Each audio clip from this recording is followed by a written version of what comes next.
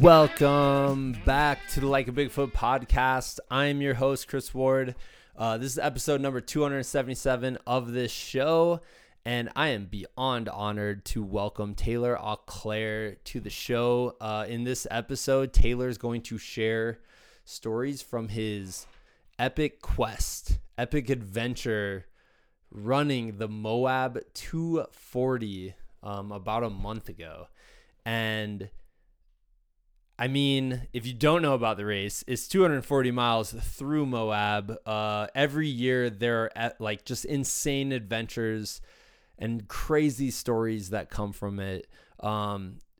Congratulations to everyone who lined up at the start line. We've had a handful of people who have been on this show who were participating at the Moab 240, and I was rooting for each and every one of them. They are seriously my heroes, and truly everybody who participated in that. It looks like a fantastic time in a really weird, masochistic, and painful at times way. And no more so than Taylor's story here. Like his story, you know, there are the highest of highs, the lowest of lows. And some of the things that he talks about in this episode in a weird way have made me like really, really, really, really curious about what it would feel like to do this race, you know, to be out in the Moab wilderness for 5 days, basically, including through the nights. And then there are other aspects of Taylor's story that sound really, really hard, like really brutally hard. Specifically, like how he describes every single night of running just sounds rough. So for everybody out there who ran that race, completed it, DNF'd it, whatever, all of you are absolute champions, absolute badasses. Candace, congrats on a successful year. And Taylor, yeah, man, your story is pretty powerful stuff. So without further ado, let's just get right into it. This is Taylor Auclair's story from the Moab 240.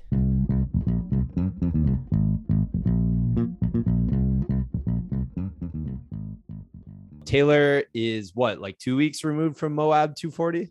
Yeah, about 2.5 weeks now. He's moving quite well from what I can see, at least like shoulder, like you can't see my feet. That's yeah, man. So how's the recovery going? Recovery's been pretty good. You know, like it seems like the silliest thing to say post Moab 240, but it was so much harder than I thought it was going to be. But like in different ways. And when I was done with the race, when I completed it that Tuesday, I mean, I was just like in shock in a lot of ways, for a lot of different reasons that I'm sure we'll kind of get into between like hypothermia. I definitely had mild hypothermia. My feet have just they've gotten better, but they were in really rough shape. Yeah. And I'm still kind of dealing with the lingering effects of that. But I've actually been like back in the gym for a week now. I took like a full week off. My wife and everybody else in my life thinks that I should probably still be taking time off, but I don't find that possible. So here I am. I am doing a lot better already in 2.5 weeks. That's awesome, man. Did it, how do I say this? At least for the time being right now, did it ruin running for a bit? Like I've heard from people who have done these big races like that, where they're like, for a while, I just couldn't get back into it. I don't know. So like, I definitely can't physically run if I wanted to right now. Yeah. I don't think that I'd want to be honest with you. I feel like, no, granted also like, I think some of my post-race goals are different from some other runners. Like, you know, like there's like a Facebook group for the Moab 240 participants and crew.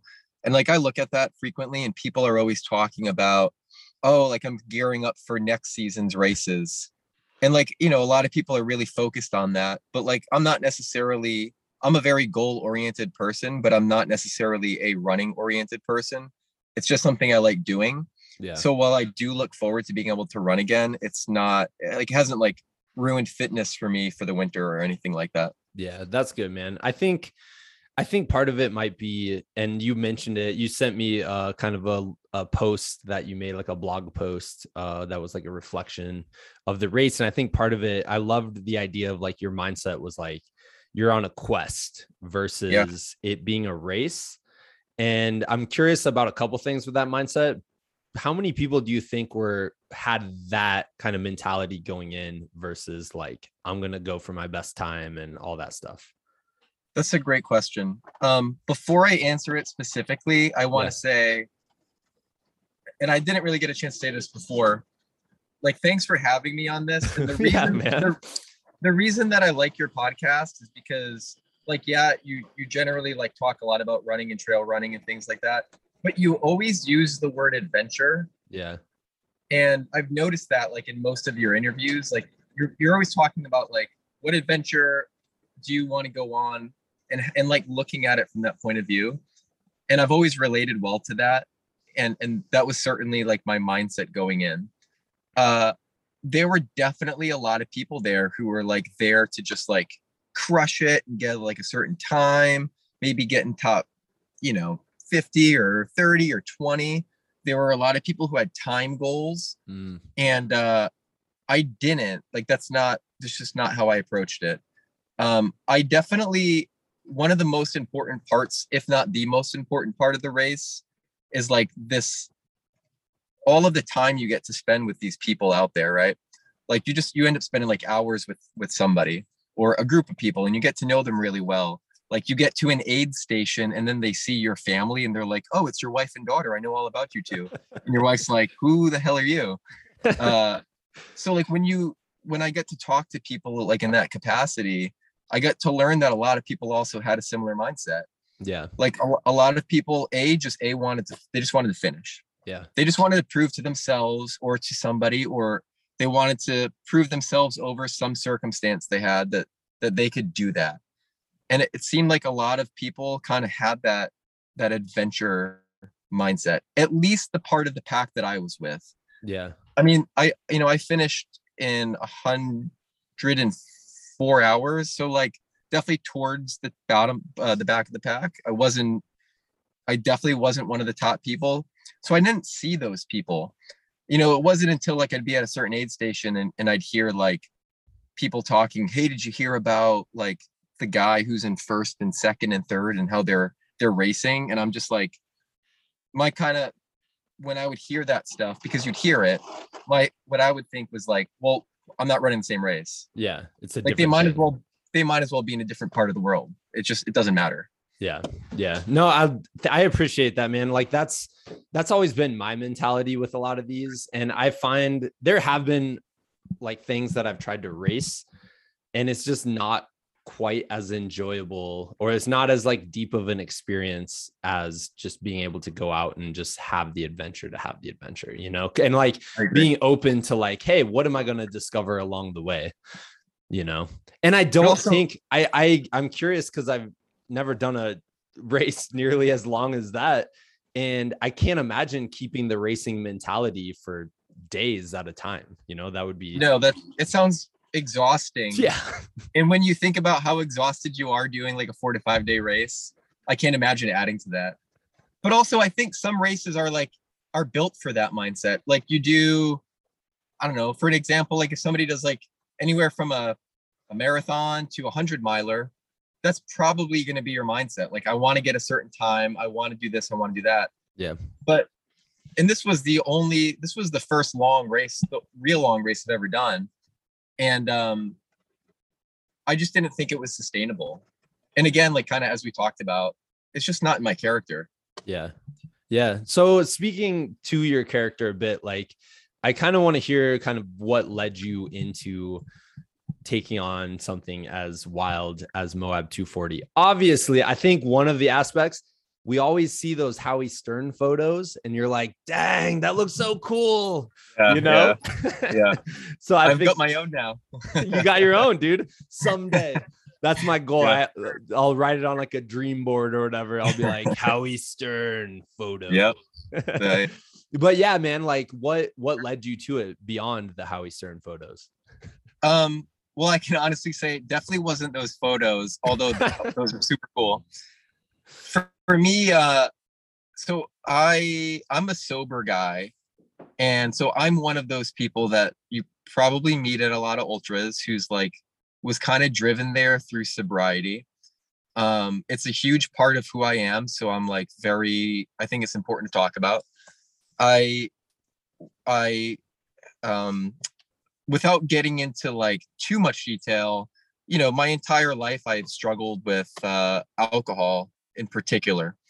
And years ago, I initially got sober, and I didn't stay sober. And this is when I was married. I'm currently married. We have a 13-month-old daughter named Layla. My wife's name is Katie. And as I was married, Katie married an alcoholic, and I was like really dealing with a lot of the issues that come with that, and I was giving her the issues that come with that. Yeah. And I've always been like into fitness in some capacity. Like I'd go running a lot, but it was never more than like 5+ miles. It was never crazy. And then I finally got sober about 3 years ago. Like I put more work into it than I've ever put into it, because I was really trying to like save myself, and I was trying to save my marriage.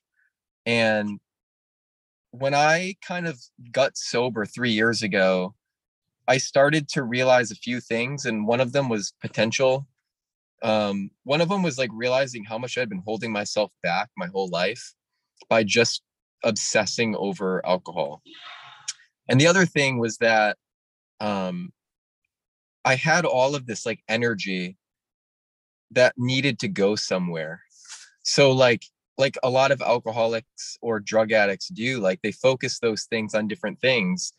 And I think around that time I found, as corny as it might sound, because I know a lot of your listeners are like, oh, here we go.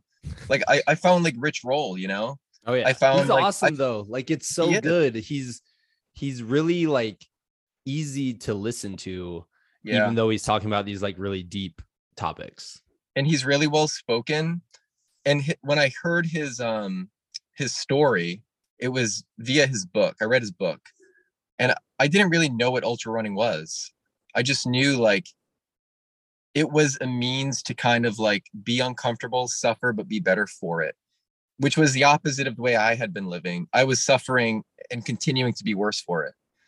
And I read his story, and I was like, his story mirrored mine in a lot of ways. Like kind of a lucky guy, a guy who like worked hard, but also was born of good circumstance, but who was like throwing it away, and who like discovered the side of himself and this ability to just like, or maybe not ability, but this desire to try and push through his own capacities and walls. And I was like, that sounds super cool. So I signed up for a 50K. And I remember, I still think 50K is like, that's a very long distance. I love it, man. I love 50K. And it's really hard. And like some people will probably like might roll their eyes and say, well, it's just a few more miles in a marathon. But like, it's not, because I think that there's a difference between a marathon, and I think marathons are phenomenal. But I think when you kind of go beyond that, you're kind of opening up a new window. Yeah. And you're just like looking at potential in a different way. And so I did my first 50K, and like I'm sure a lot of people who did their first 50K, I had no idea what I was getting into. It was all trails, but I didn't even know that they made trail shoes. Like I was wearing like Hoka Bondis on these like really gnarly trails, and my feet were just like miserable. Like I had blisters in places I didn't realize I had blisters, that you could get blisters. And so I did a 50K, and it wasn't the fastest, but I did it. And then so it was kind of like, oh, what's next? What's next?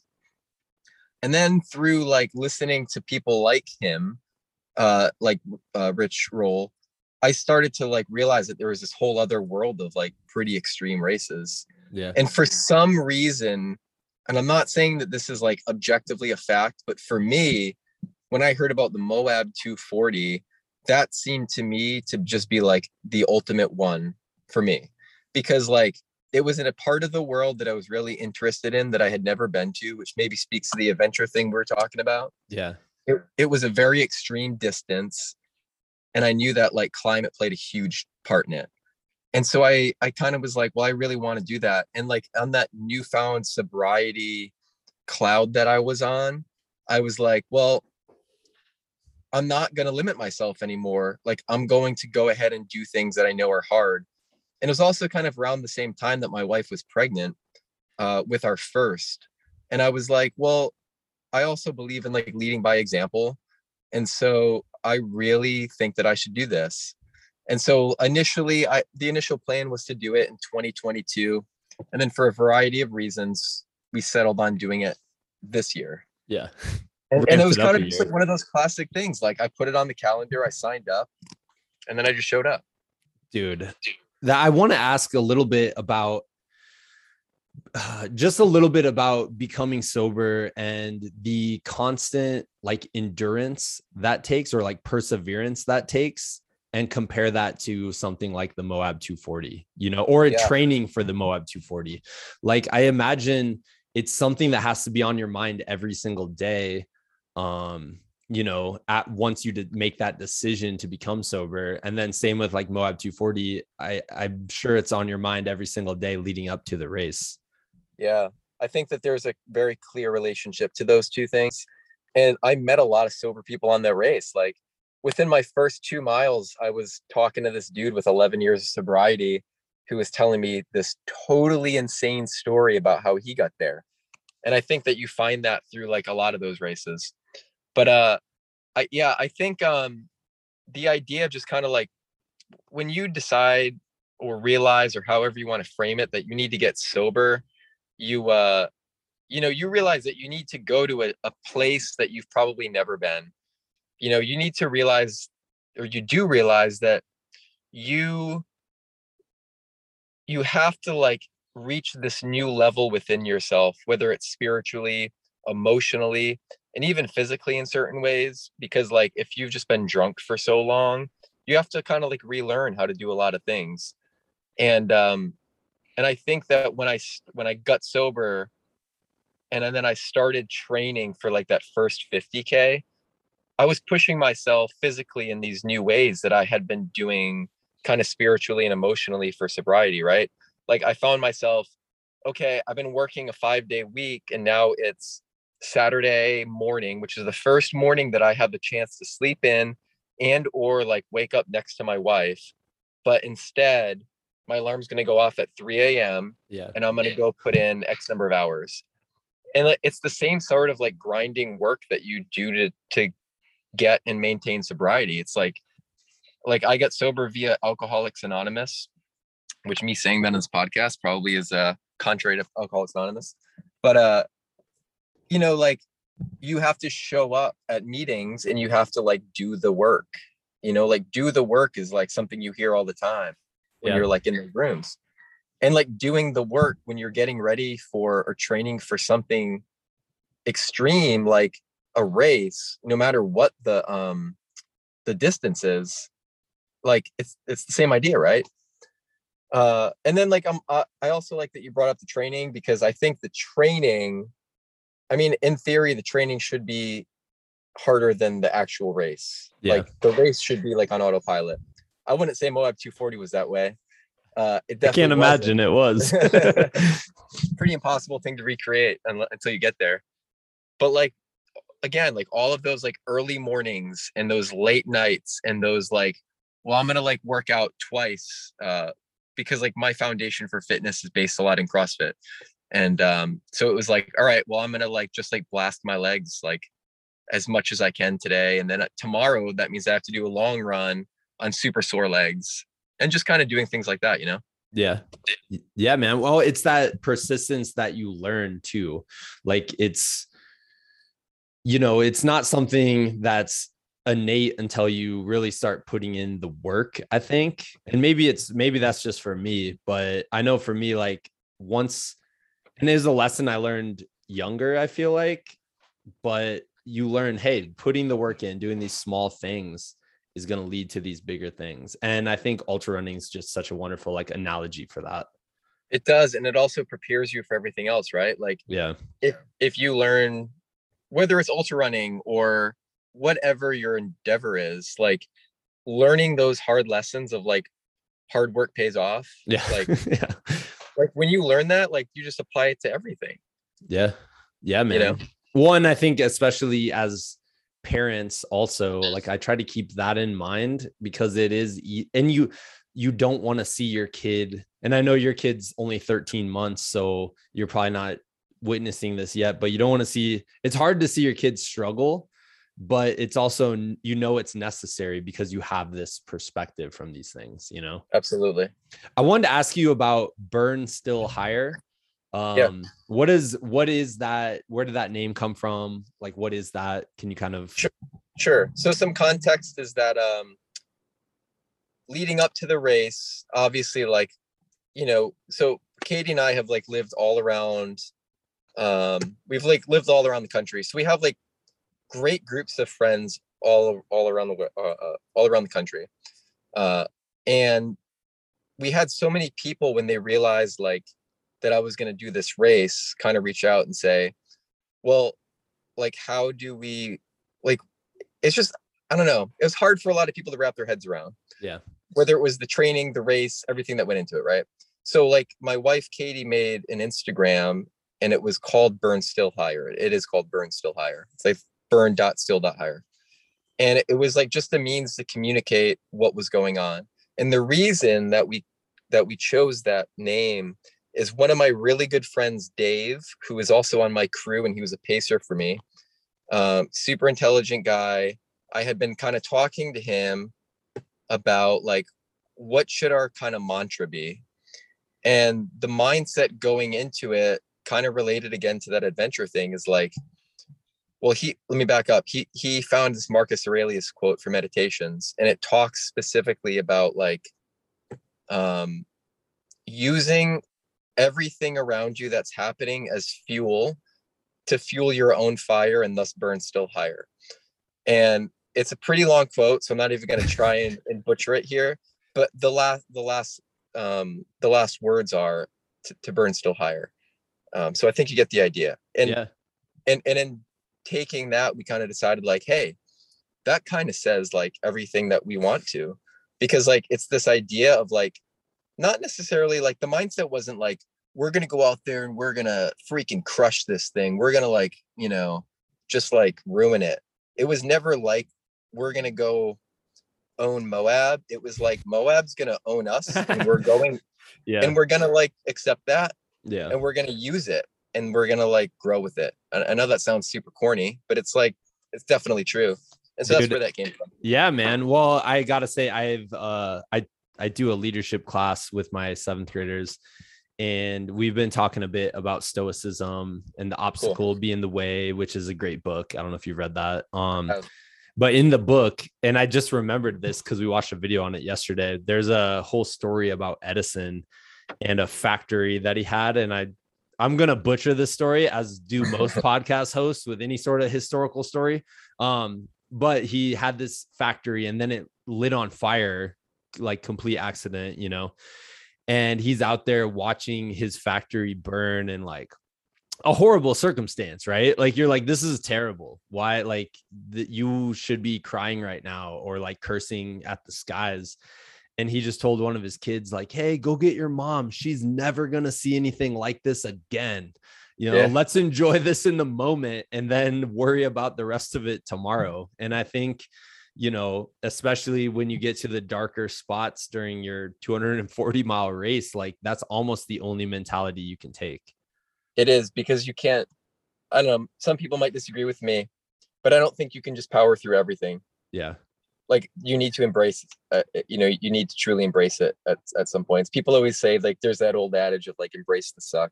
Yeah. I mean, I probably saw a dozen people wearing a shirt that said that when I was out there.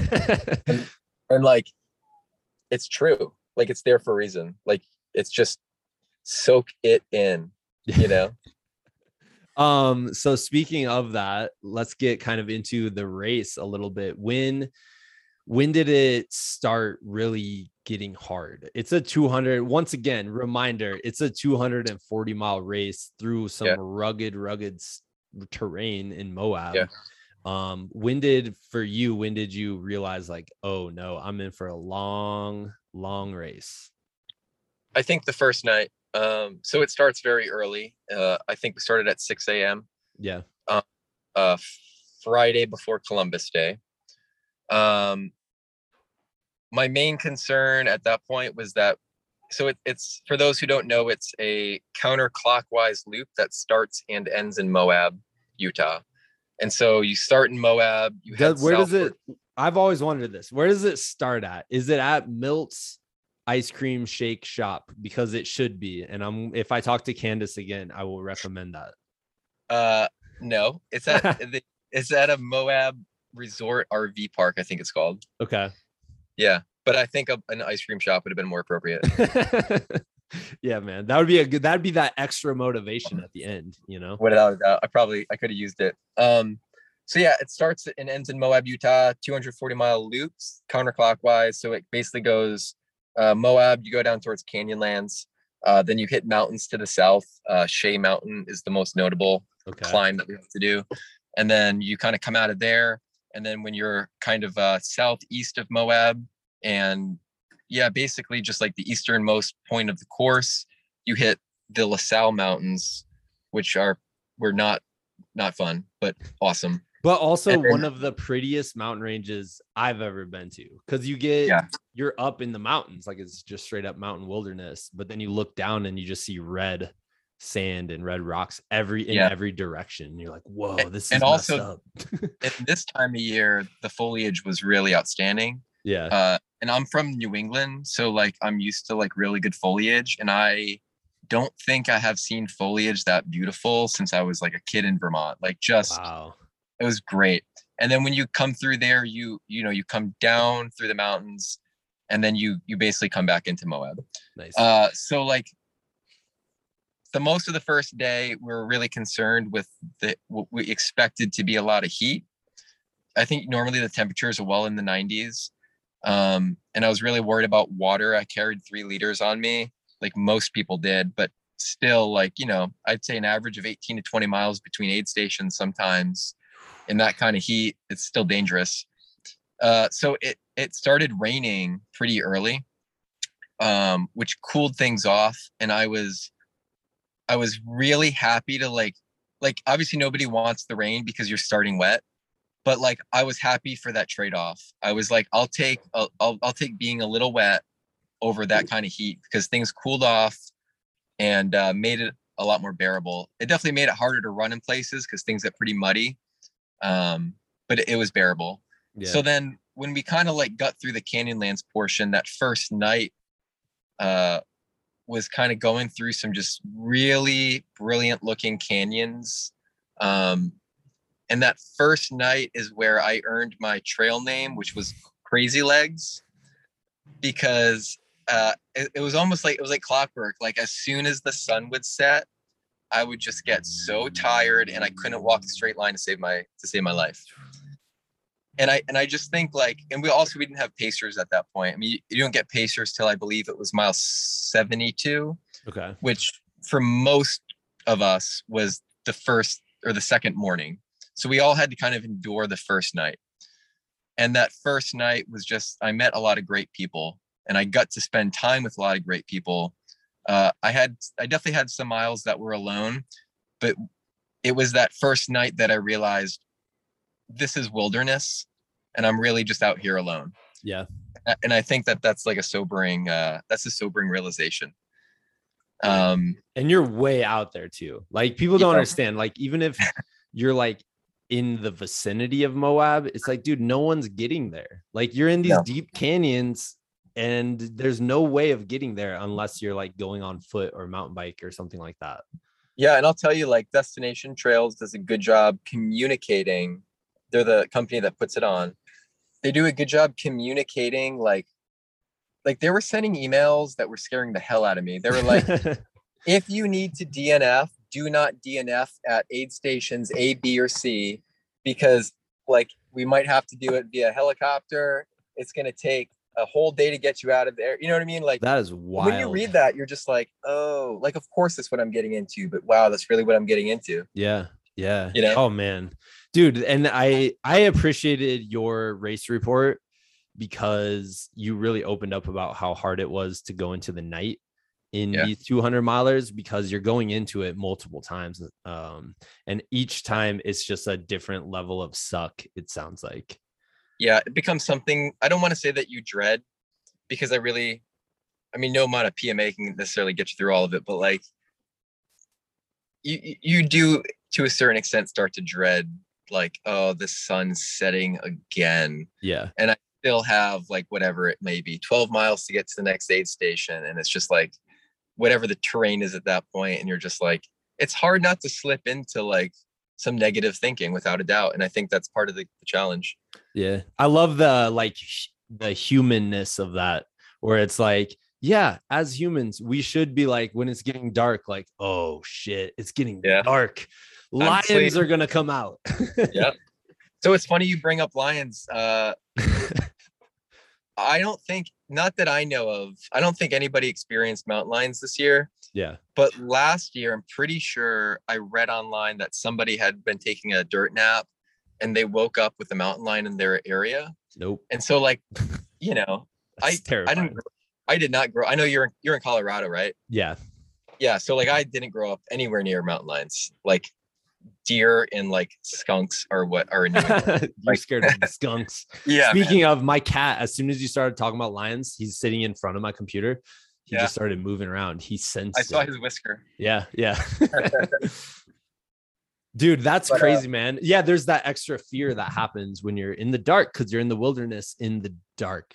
Like there's nothing around. Totally. That's crazy, man. So you did mention in your blog post, like, in a weird way, a very weird connection here, but it was like a flashback to partying days. And I think it was a flashback to probably the rose-colored glasses that we all look on the past, where you're like, oh, that was the good aspects of this experience, you know? So can you kind of talk about that a little bit?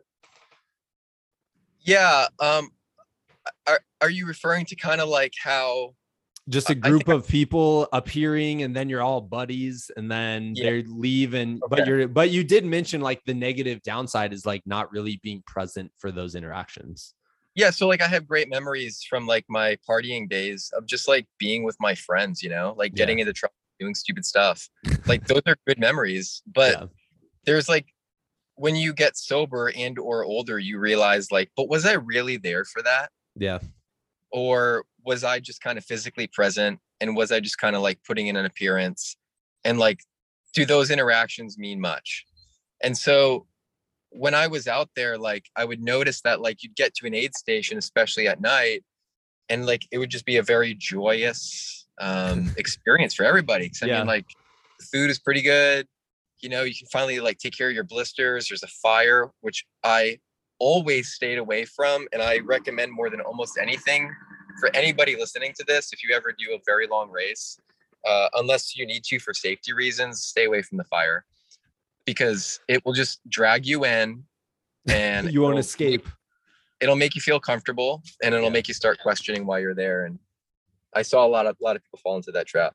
Anyway, that's not to kind of get back to it though. I noticed that like when that would happen, like it would be really joyous. And then like I would leave with like a bunch of people, and we would all like just try and keep each other awake, you know? And we're all kind of like, again, I'll go back to like the trail name I was given, like Crazy Legs. Like we're all just like stumbling. Literally, we're all just stumbling. We're all having conversations at 3 a.m. that don't make a ton of sense. And then you kind of like, you know, you get to the next spot and you're like, did that even really happen?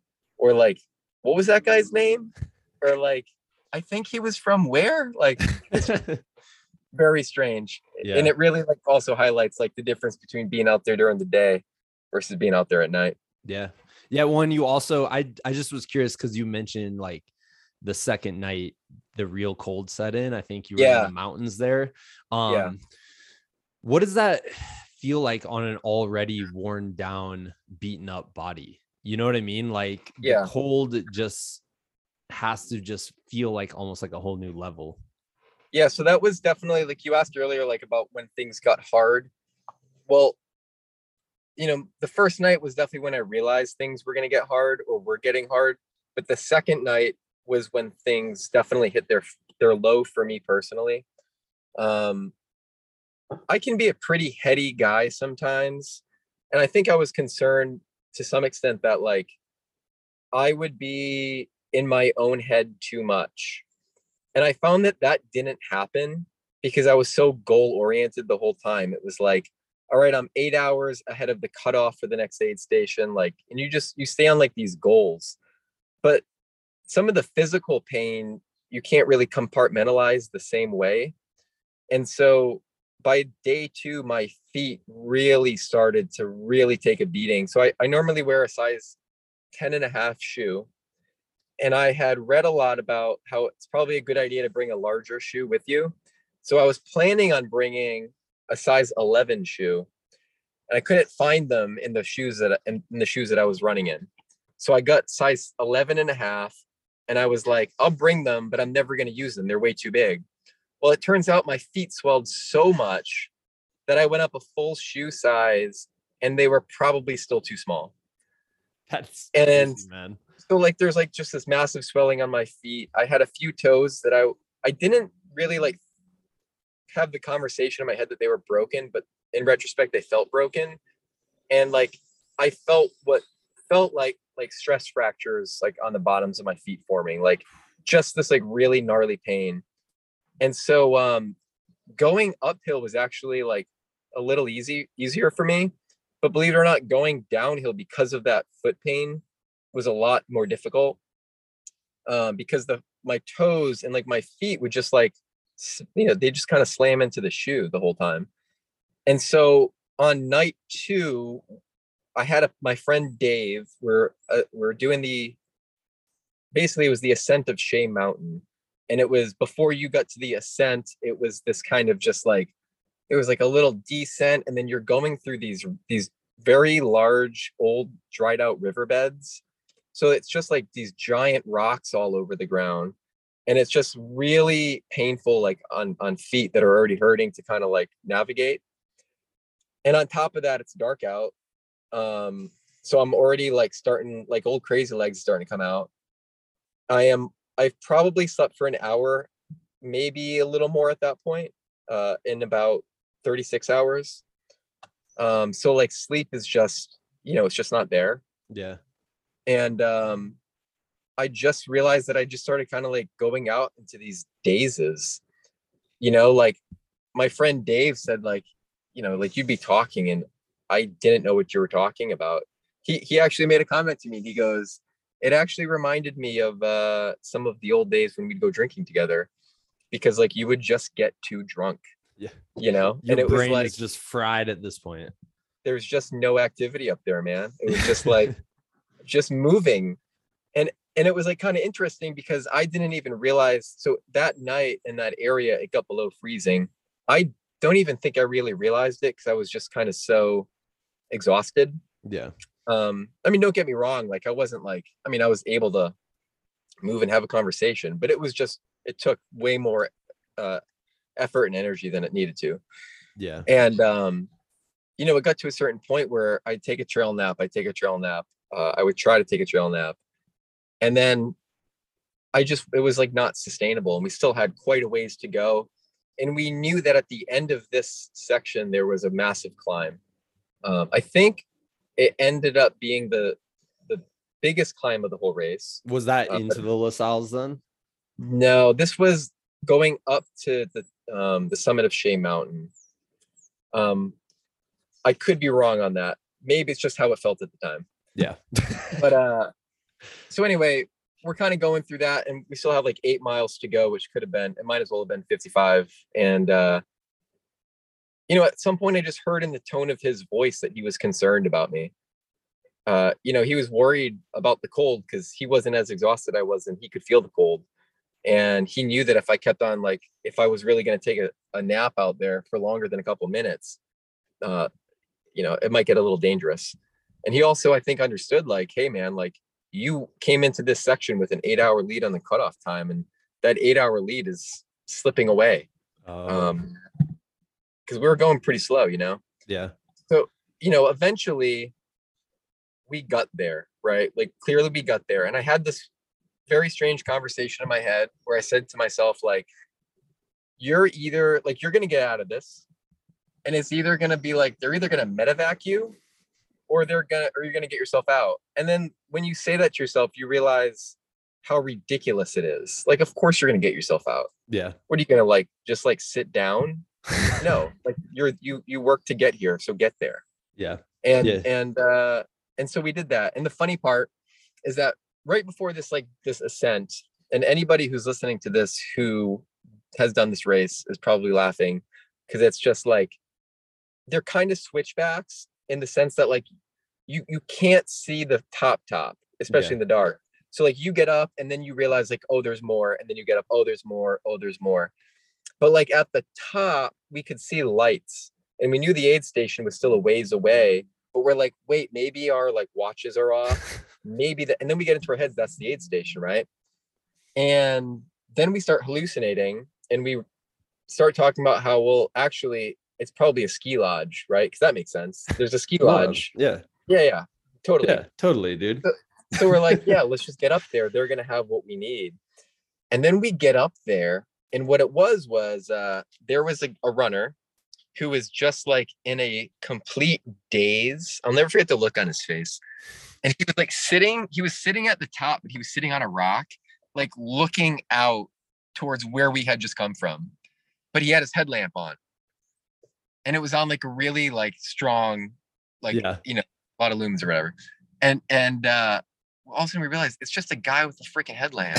The opposite of a ski lodge with warm, like hot cocoa and stuff. With anything. Yeah. And I'll never forget how angry I was at him. Like, I thought that sounds totally illogical. And I wanted so badly to like look at him and be like, turn your light off. You thought you were a ski lodge, dude? You're screwing everybody up, man. But then I was like, I like looked at his face, and he was just like in a daze. And I was like, nah. And it's funny, his pacer was right behind him, and he just looked at us and he just goes, sorry, man. Like he knew what was going on. But that's an amazing story, dude. I love that. Yeah. But the best part is that when we got to the top, we still had a ways to go after that. But when we got to the top, the sun started peeking out. Like it was, I think the sun was rising around like 7:15-ish when we were there. And so it was like about that time. And my buddy Dave, like he kept on laughing because he's like, as soon as the sun sets, you just turn off. You're just like, you're an idiot. But as soon as the sun comes up, I like looked at him and I was like, all right, let's run. And he's like, what? No. Like, where'd this come from? And I was like, I put on music. I was like singing. I was like, my spirits were like as high as they had been in 2 days. He was like, as soon as that sun comes up, man, you're just like a different person. That's what I got the most out of reading your race report. And I'm sure it happens to everybody, but I don't know why, if with yours, it was like this big realization, like, whoa, like the sun makes such a huge deal. Yeah. I don't know why it does that with me. I'm sure it's not like that with everybody, but yeah. Well, I want to ask you about your feet, because you said your feet were in a new realm of pain. And this is a quote: blisters were merely an inconvenience. And I'm like, whoa, that's messed up, dude. Yeah. So, I kind of talked earlier about like some of the races that I had done leading up to it for training. Blisters were always blisters is the one thing I can't figure out. And I know that some people have the same problem. And I also know that some people don't get them, and I don't understand those people. But like, I read a fantastic book that a lot of people listening to this have probably read. I think it's called How to Fix Your Feet. And it goes into immense detail about like not only what causes blisters, but how to prevent them, how to treat them. I mean, I read that book front and back multiple times. I still couldn't get blisters down, and I still can't get blisters down. I've gotten them a little better. But the point is just like, that was always the bane of my running, was like, oh, here it comes. There's a hot spot. I'll treat it, but it always gets worse. And I got to the point by, I think that story I just told, like Shea Mountain, where my pain in my feet was just, it stopped being external and it was all internal. It was just like, um, again, I don't think that I actually thought to myself, my feet, my toes might be broken. But when we were done with the race, I realized, oh, my toes might be broken. And it's like, you start to like deal with these other pains. I started getting, I've been dealing with some knee pain for a few years in my right knee.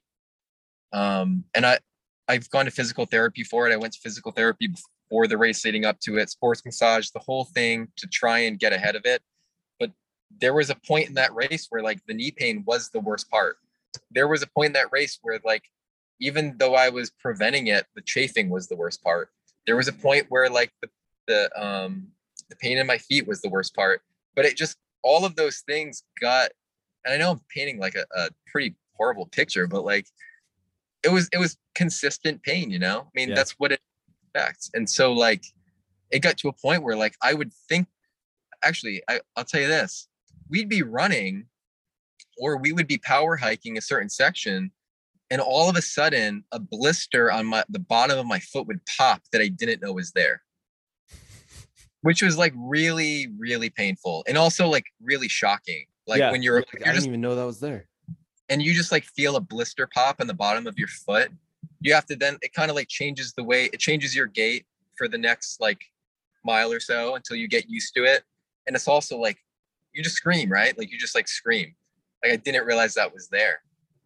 And if you had asked me like pre-Moab, like what my biggest physical problems would be, I would have absolutely said blisters. And then I get to that point, like I had written, like they were just an inconvenience. Like I felt them, but they were not the worst part. Yeah, dude. I started watching the new Dune movie. Have you seen it yet? Cool. Oh, I'm looking forward, but I haven't. Okay, so I won't spoiler alert or anything, but there's a scene at the very beginning where Timothy Chalamet, he's like the main character, like the hero, whatever, you know, it's the hero's journey where he's still at the point where he doesn't believe he's a hero. He's like a spoiled rich kid at this point.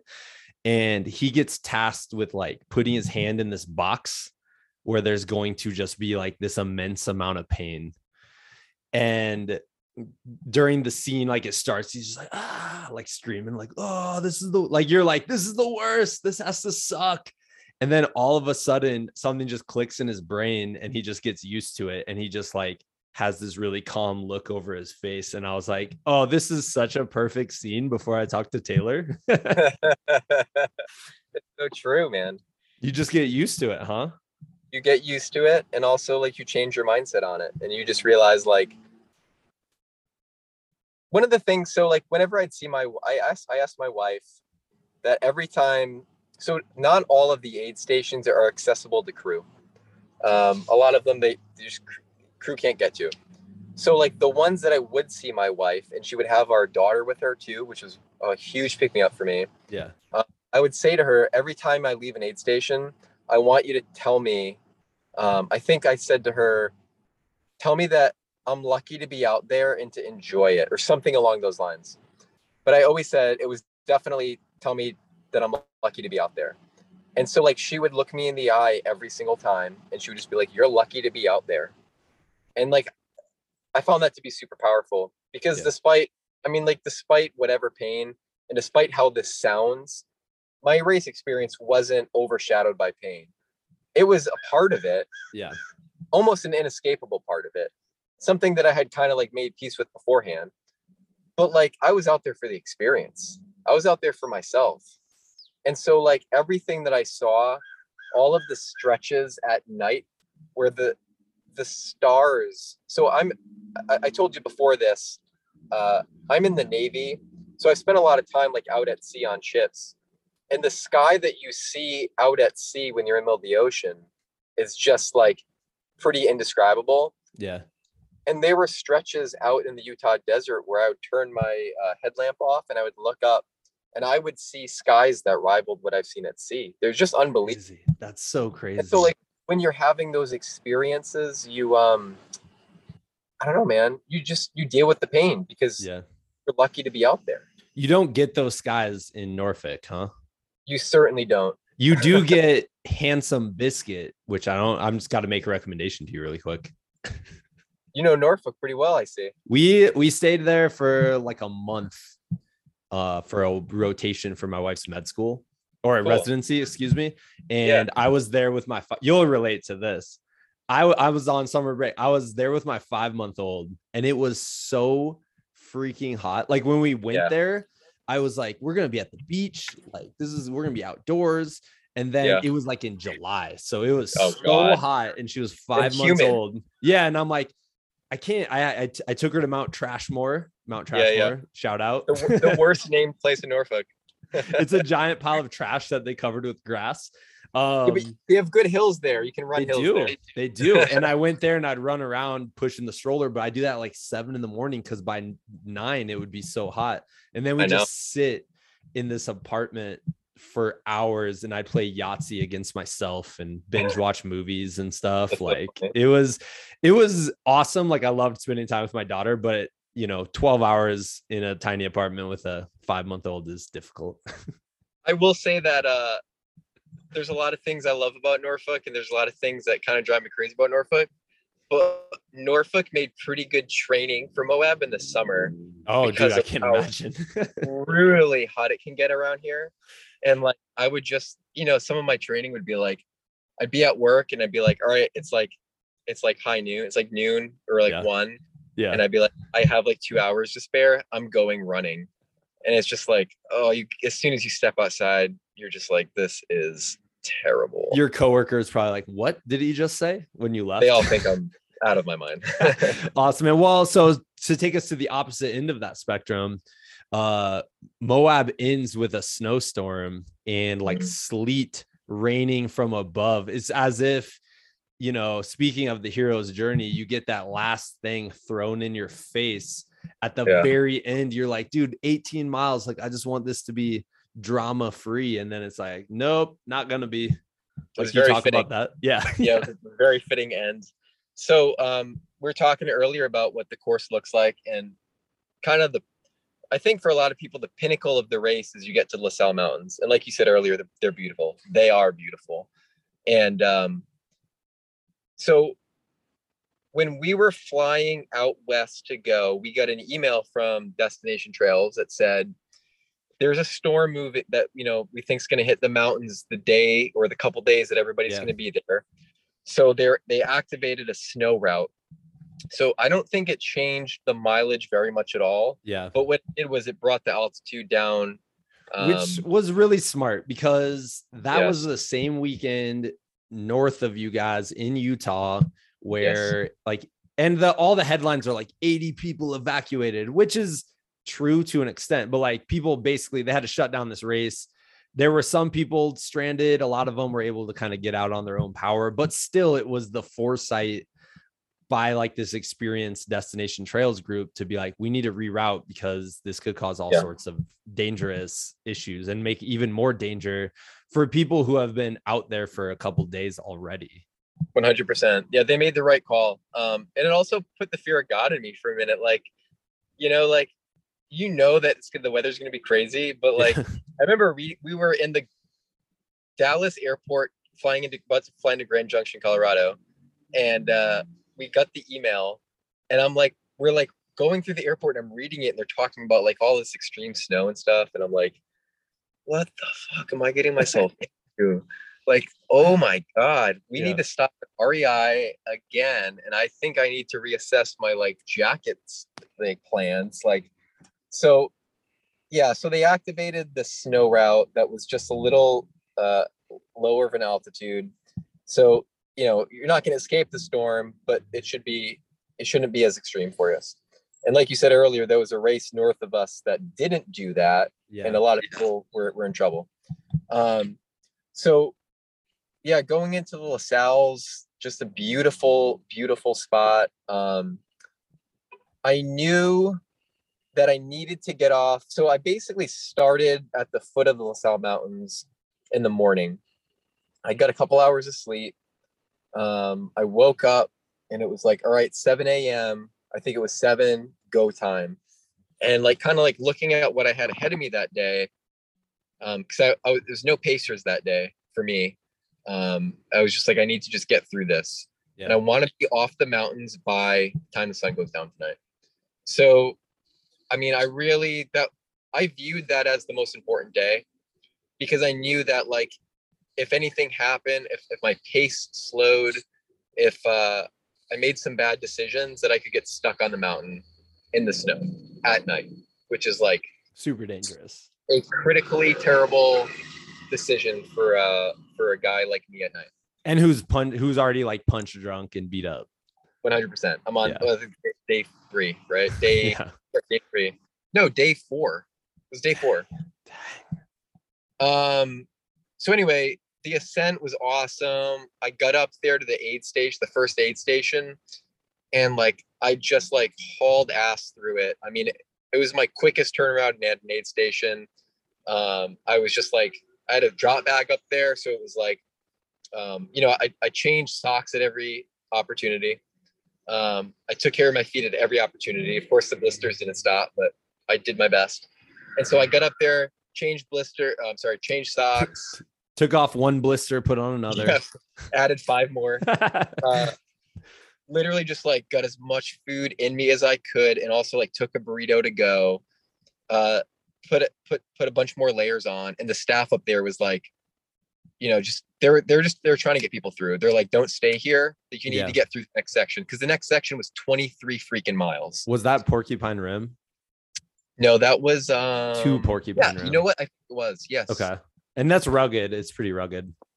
You know what? I'm sorry. I don't think it is. Porcupine Rim was the second to last aid station. Okay. So this was before that. Gotcha.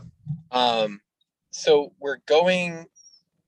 I leave that aid station, and I just pressed. I found the snow route. It wasn't easy. It was like definitely a very challenging route. For some reason, maybe I had it in my head like, oh, they're like trying to make it easier on us. Like, no, they weren't. They're just looking out. They're making sure nobody died, but it was still like, no, you still have like tons of hills. Like, go get the hill. Yeah. And so anyway, I got through that. It was absolutely beautiful. I got off most of the mountain before the sun went down. And then I got to the next aid station, and I got all that done.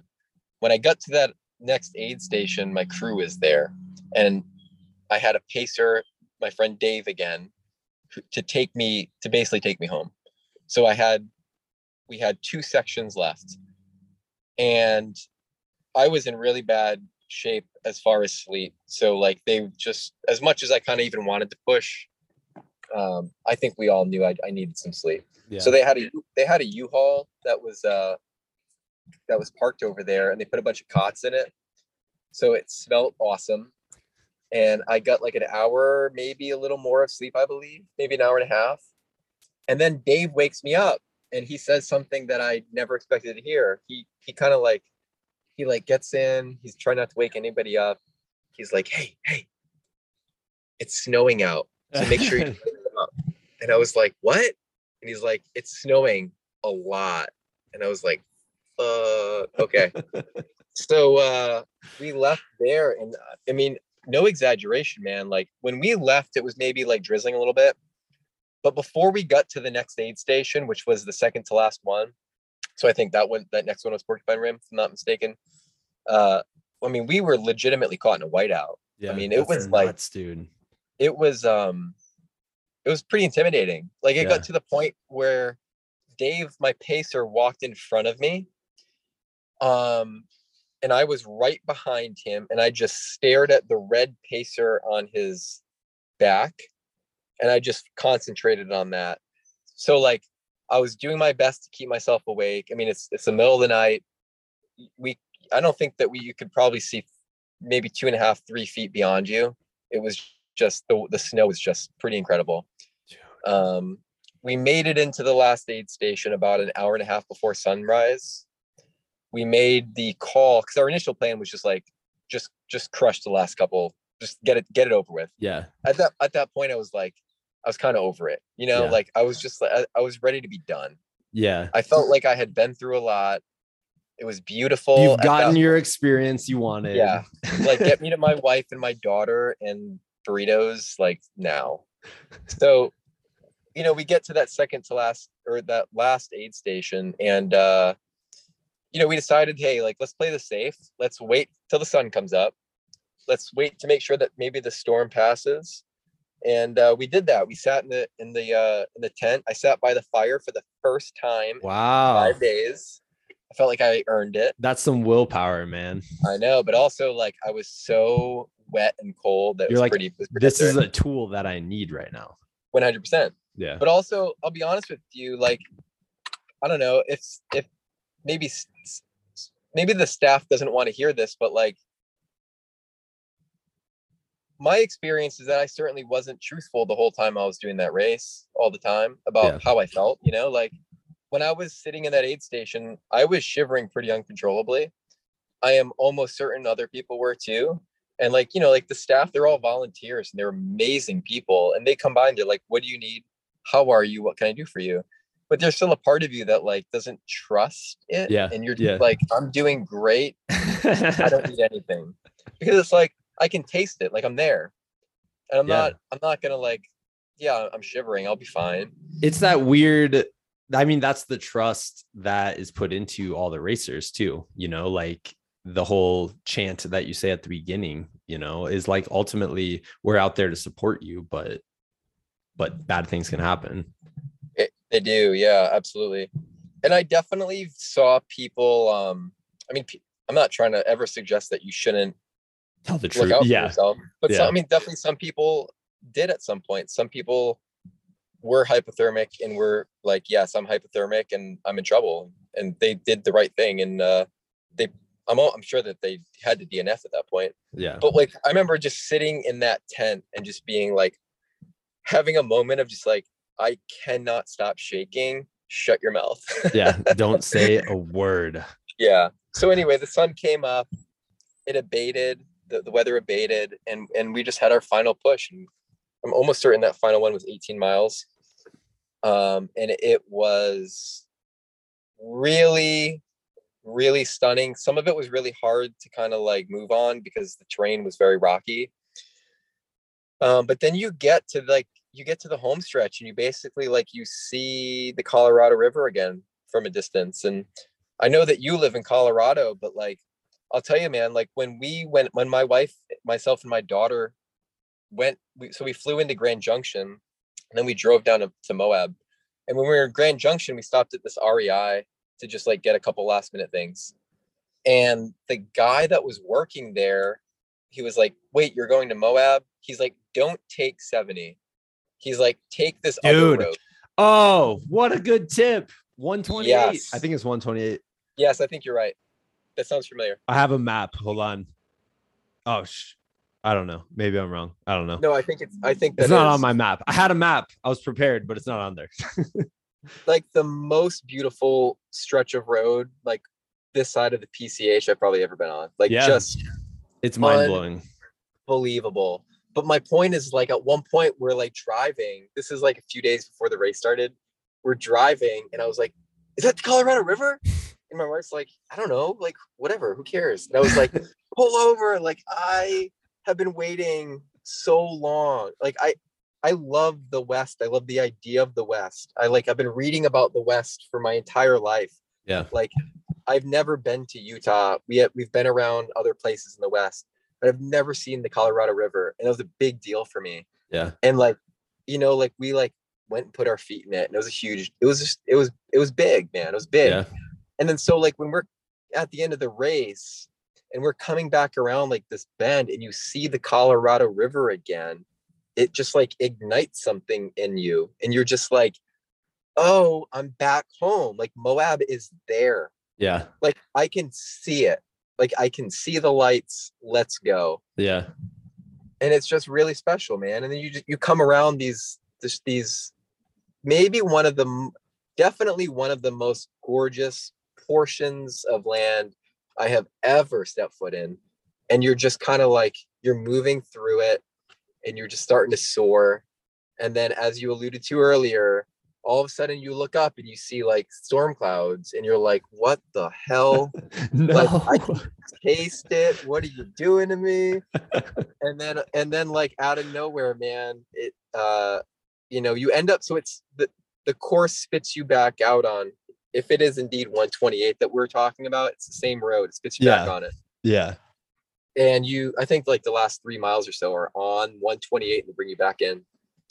And so like, you've been there, right? Like you know what that stretch looks like. It's just Awesome. unbelievable. Yeah. But all of a sudden, man, like I had been wearing a t-shirt again. Like I had like stripped layers off. I was like, I can finish in a t-shirt. The weather's starting to get really nice.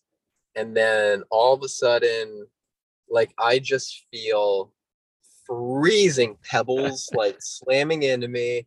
I look at my friend Dave. He looks at me. He goes, of course. Dude, this is I always make movie analogies. This is like in Halloween when she thinks she beat Mike Myers and then he sits up behind her and you're like, no, no. 100%. Good timing on that reference, by the way, too. Yeah, man. Halloween week. Halloween weekend, baby. Dude, that's amazing. So yeah, just real quick, like describe the finish line for people. Yeah, Luckily not at an ice cream shop, it sounds like. Yeah, it should be next year. Let's petition. Yeah, but you were freezing cold, dude. You wouldn't have appreciated the ice cream. I still would have eaten ice cream.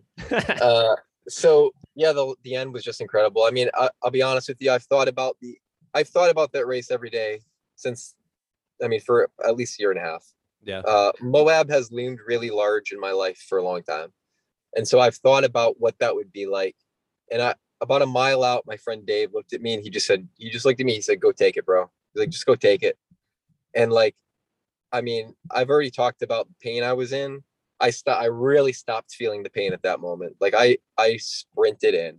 That's amazing. I ran, this sounds ridiculous, but I ran a 6-minute mile on the final portion in because I was like so jacked. Yeah. And then so like you come around, you follow everything, you follow the cones. I'm just like trying to like breathe because I kind of knew I was just gonna, I knew I was gonna cry. That race, it makes you very raw emotionally. The first time after the first night of being out there, when I saw my family for the first time, like I cried. Like you're just raw. And I knew that at the end I would feel similarly. Yeah. But in like a very proud way. Yeah. And I went through that finish line and just like, I just felt a real explosion of emotion and gratitude and just like, I can't believe we fucking did it. Like we did it. My crew, like who were just so outstanding, all of the training, all of those early mornings that I talked about that my wife, like allowed me to have, all that time, like it all concluded and it all came to that moment and I'll never forget it. And the pictures, like they posted the pictures recently a couple days ago. And like, yeah, I love the pictures of like me, like going down, like, I think it's called Jacob's Ladder and like different all of these spots. Yeah. Gorgeous places. But like there's a couple pictures of me finishing that just mean the world to me. Yeah. Yeah, man. And it's hard to it's really hard probably to describe, like, it was a 5-day experience, all the thoughts you had and all of that. But to like wrap up, can you share like maybe one kind of epiphany that you might have had out on the course? I'll tell you that it didn't necessarily happen on the course, but it definitely happened after. Like reflecting. Yeah, it was the sense of confidence that I've held since that race finished. And it's not a sense of confidence of like, I ran the Moab 240. It's a sense of confidence, or even in my like running ability or my ability to like do anything physical. It was a confidence in myself as a human to be able to like set a goal for myself. Yeah. A goal that a lot of people were like, that's insane. Like, I Yeah. can't even wrap my head around that. Why are you doing that? Like, oh, I'll be on my couch while you're doing that. Like, all those comments. And then like follow through with it. And then to actually like see it through to completion, that was the biggest deal for me. And I think like, you and I talked before, I think we started this about being fathers. Yeah. And like, to me, those two things have a really clear relationship, because I did this thing. I put myself in this position, this really uncomfortable position, and I finished it. And I'm also, like, I'm in charge of another human being. And it's like, I can do anything that I really want to do. Yeah. And like, that's the lesson that I want my daughter to have, Yeah, and man. like, I don't know, man. I feel like it just kind of relates to that. It's it's such an empowering lesson. And I think writing it down like you did will hopefully help it not like fade in time for you, Yep. like you can always go back and read those reflections, those like raw thoughts and stuff like that. Yep. But yeah, man, I want to say thank you for coming on and sharing, dude. I've been waiting to hear a Moab 240 story. And I'm like, as the race was going on, I'd see someone run like a picture on Instagram of someone running it. And I'm like, follow that, follow that to like kind of somewhat understand the journey. Yeah. I appreciate that you come on and talk. And hopefully, I think we didn't mention this on the podcast. I had the booster last night. So as he's watching, I'm just slowly devolving. And as you were mentioning the cold, I just started shaking. And I was like, here we go. Last time when I got the second one, man, I ran such a high fever, and I had to call my friend Emma during that to talk to her about this race that she wanted to do. And the whole time I'm like, dude, I'm like maybe hallucinating right now, just so you know. so I appreciate it, dude. I really do. Yeah, I appreciate you like caring and reaching out and like giving me the opportunity to talk to you about it. Because like I said before, there's a lot of, I'm sure there's more podcasts out there than you can count. There is, but like, yeah, I've always really been a fan of yours. I like how you again, I like how you look at these things through the lens of quest and adventure. Yeah. And I like how you just will talk to just like some normal idiot like me and like actually give me the opportunity to share my experience. So well, thank you. It's because I look at all of you guys who finished that race as like superheroes. I'm like, what? You did what?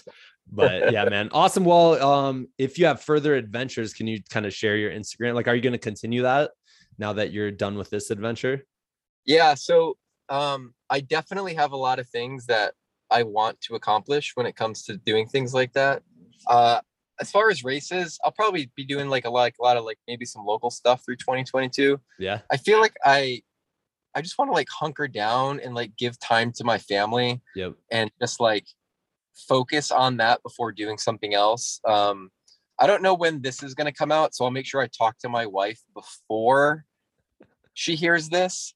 But what I want to do next, and I've already talked to a buddy about it, is climb Mount Rainier as training for Mount Denali.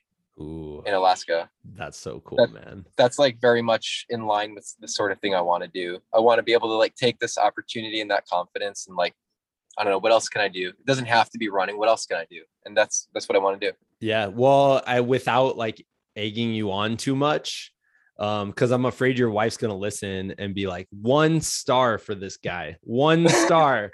iTunes, come on. But dude, if you do, man, I'd absolutely love to hear about Rainier and Denali and all of that, dude. So that's cool. Well, I appreciate it. One more time, can you just share the Instagram where people can follow along? So burn.still.higher is the one that we made for the race, and I think we would use for any future endeavors. And then my personal one is TR, and then my last name AUCLAIR, so TRAUCLAIR. But that's just really pictures of like me and my daughter like out for walks, so most people probably don't care. Yeah. Nice, man. Well, awesome. We'll get back at you at some point in the future. All right, thanks a lot, man. All right, that wraps up this week's episode of the Like a Bigfoot podcast. Thank you all for listening. Thank you for tuning in. Taylor, huge thanks to you, man. Your story not only scared the crap out of me about 200 milers, it intimidated me. I'm going to be honest, dude. Every time you mentioned running it at night and just how the mood changed, man, that has to be such an intense moment. And then the anxiety during the day of knowing like, hey, darkness is coming and you're still going to be out here. You're still going to be pushing forward. That is incredible. And just hearing, and I'm sure every single person who did the Moab 240 or every single person who's done a 200 miler like comes out of it with their own unique perspective and story. But I would guess that the commonalities would be just this sense of just like the vastness and the grandness of the world around them. Like if you travel 240 miles on foot, I have to imagine you look at an area differently, and you look at your own life and your own resilience and your own,